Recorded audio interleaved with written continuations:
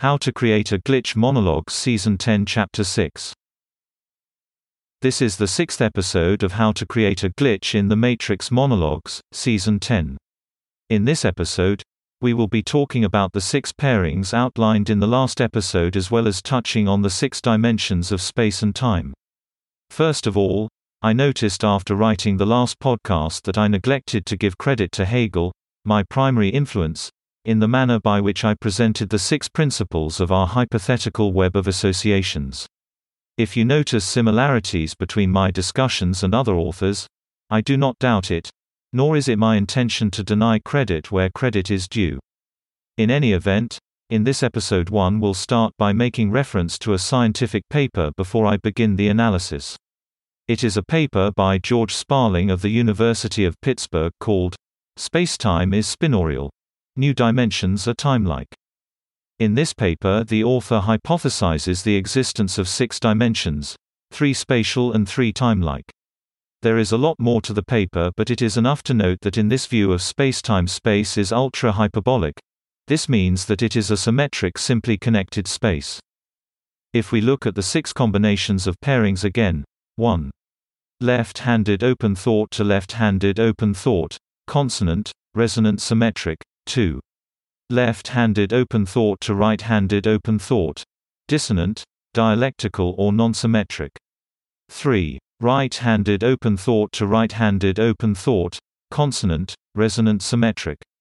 4. Left-handed open thought to closed thought, consonant, resonant symmetric. 5. Right-handed open thought to closed thought, consonant, resonant symmetric. 6. Closed thought to closed thought, asymmetric. Earlier in the podcast series we talked about how what I called folds in time, created by the filter of negation, alters the flow of time. If you recall, I indicated that the broader the filter the more folds and the more stretched the rubber band, which is the flow of time. From this, we can draw some conclusions. Looking again at our 6 principles reinterpreted through these thought pairs, we have 1. Thesis, right-handed open thought. 2. Antithesis, left-handed open thought. 3. Synthesis, pairing. 4. Negation, closed thought. 5. Association, open thoughts of opposing orientation separated by closed thought. 6. Substance, any thought. You'll note that negation is represented by a closed thought in this system. This tells us that a fold in time is the product of a closed thought pairing with a left or right-handed open thought.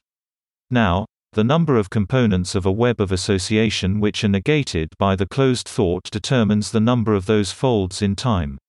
While the number of pairings between 2 negating thoughts determines the duration of the fold and thereby the degree to which the duration of time is sped up by the process of filtering.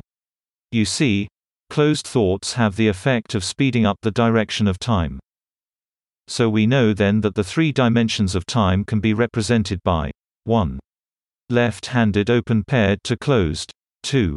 Right-handed open paired to closed. 3. Closed to closed. So what is the significance of this?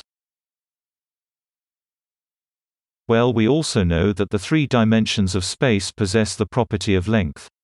So, we know that the spatial dimensions are 1. Left open with left open. 2. Right open with right open. 3. Left open with right open. That's the end of the podcast for today. If you enjoyed it, please like, comment and subscribe.